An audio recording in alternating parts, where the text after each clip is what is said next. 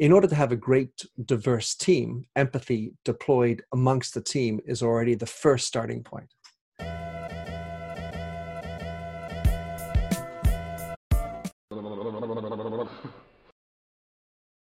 Hello, everybody, and welcome to the Strategy Show. I'm your host, Simon Severino.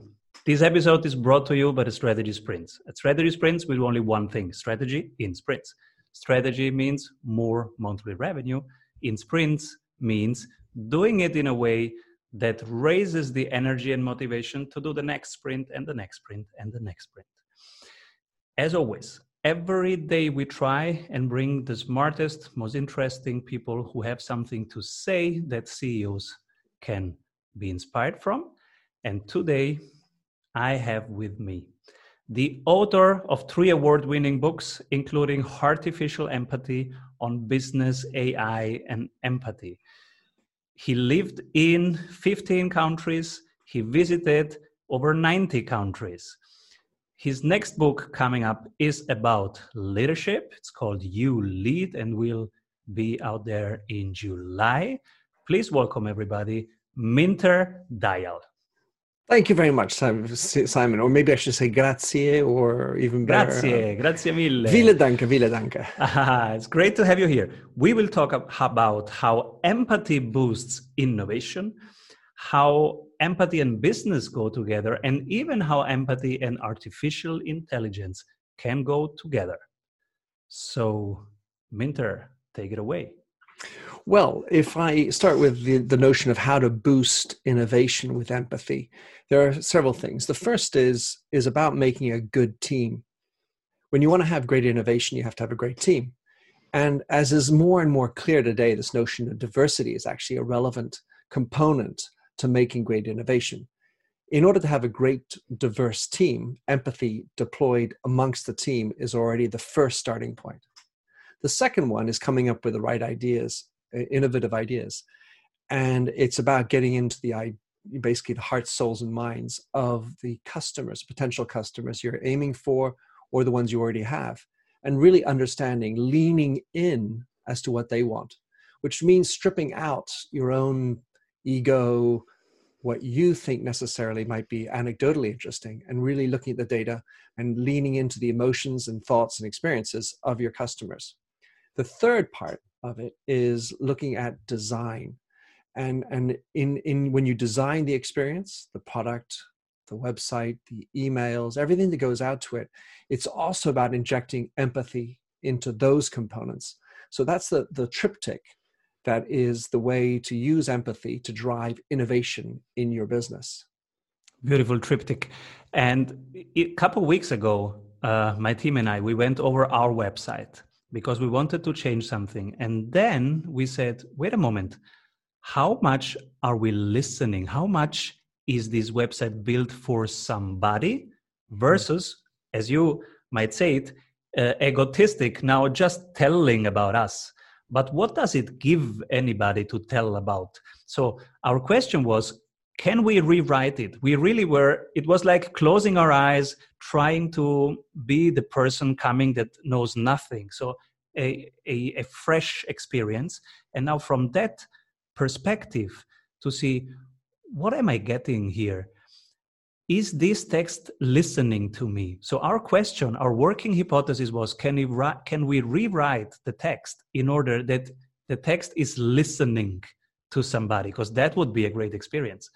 I pass by a website and I feel like I am seen and I feel like this is speaking to me.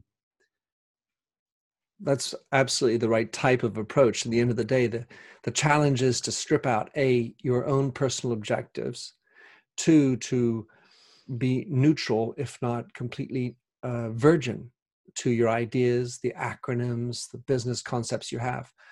And then when you're doing that, I love the idea of, how can you listen? At the same time, whenever you're doing that, you need to think through different customer journeys that are going to come in, because you're going to have the ones who are regulars with you, and how do you deal with change when you're trying to update the website? We all want change, but it can be disconcerting to create a new website and for a returning customer to say, oh, where the hell is the tab, or what I was looking for in the first place. There's a great example of a lack of empathy. And just what you're saying, by the Metropolitan Museum in the United States, they spent $2.5 million in a complete rework of their online situation. And what they completely forgot was to add a map of how to get to the Met. And the reason, because everybody who works on the site knows where it is. So they did end up having a map, but it was like 4 or 5 clicks in, whereas it's actually the number one thing that customers are looking for on the site. So you have the opportunity to use the data that your site is kicking off. You have to be able to listen in and figure out what they're doing. And then there's an opportunity just to clean slate it. Maybe use some friends. Hey, listen, how does the site appear to you? And then get that feedback. Constant feedback loop anyway is going to be key. This is so strong. 2.5 million wasted because you could slice it in sprints of 7 weeks like we do, or sprints of 14 days like other people do. But then you can have that information rather soon than late, which is obviously better. And the second thing is, it's so easy to get trapped into your own blind spots, because I see this every day. I wake up with the intention of listening, of being there for somebody. I even do a really practical exercise where I just sit down and I think of the day and of the people I will meet and of the conversations I will have. And I try to think of the person and the needs and the wants they have and the dreams and the goals, and how can I be of service today? So 6 o'clock in the morning, I am quite clear, and I have a very good intention that I'm focused on serving. Comes 10:30, I forgot about everything. I am in the autopilot in default mode again. Stressed and moving around. Yeah. What's your experience? What's your perspective? All right. Well, so my first point, I think I probably, if I hear you correctly, talk about doing every morning meditation. I have my 10 minutes obligatory meditation, which I've been doing now for 4 years, aka mindfulness. And at the end of that, I do the same thing. I try to think through the day and how I'm going to remember to be more present. Because in the end of the day, being present actually is all about being able to listen, to strip out your worries of the past, your concerns for the future, and to focus in on the individual you're listening to, whoever it is.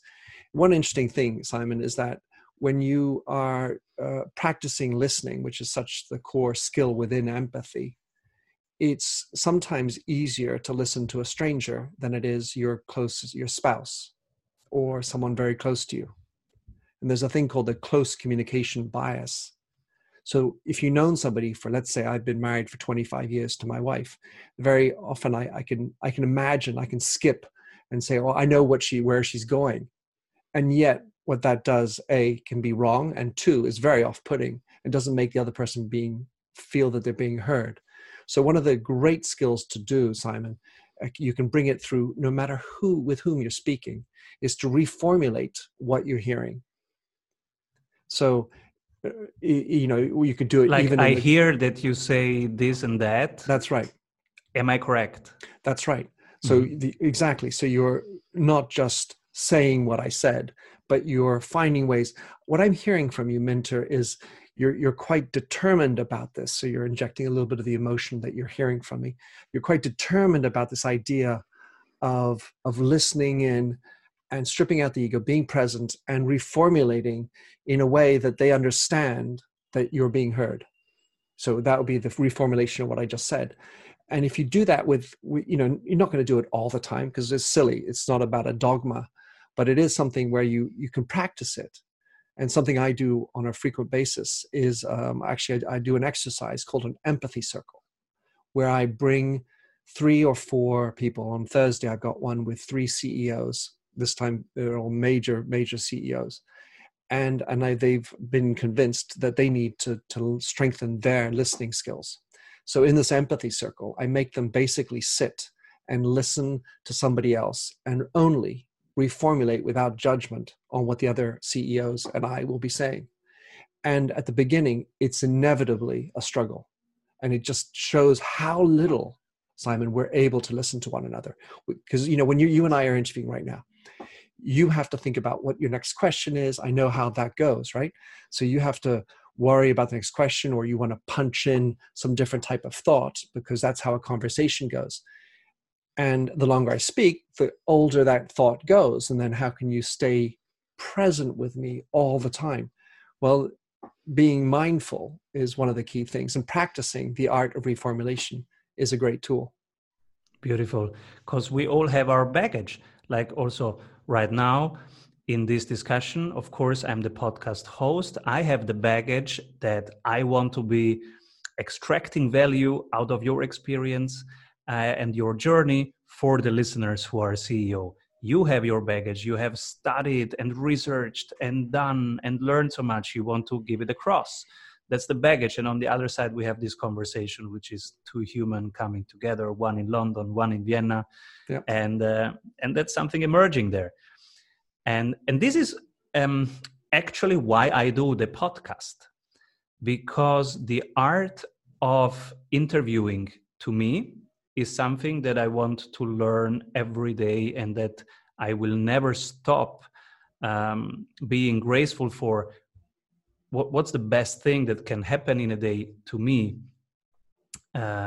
It's not just being a father, a friend, the CEO of a company. It's having a great conversation with a human being. And this is, I think, a skill that everybody can learn from and that everybody can practice, because as you say, we might be even decent at it, but then stress comes in and our baggage kicks in. So it is something that needs practice. And then there is this beautiful way of connecting to people who are really far away. They have their own journey, and I can bring this to the community of CEOs and of sprinters, and they can learn so much. The highest calling right now is to be of service. So the best sales is to not sell at all, but instead to serve the people you care about. Selling is telling. So who do you serve? And how do you serve them? The quality of this experience makes the difference. If you want our experts to go over your current sales funnel and really dive into the experience and the needs of your clients at each conversion point and make it a wow experience, then you are in luck, because we have an exercise for you. Our 15-minute sales audit and one-on-one coaching with a world-class sprint coach. Fill out a couple of questions about your sales funnel and you will have clarity. In your personalized coaching session, you will get clarity on your number one bottleneck, 3 ideas on how to accelerate your growth, and a tangible sales map on how to double your conversions. Go to strategysprints.com/sales and do our 15-minute free sales audit today.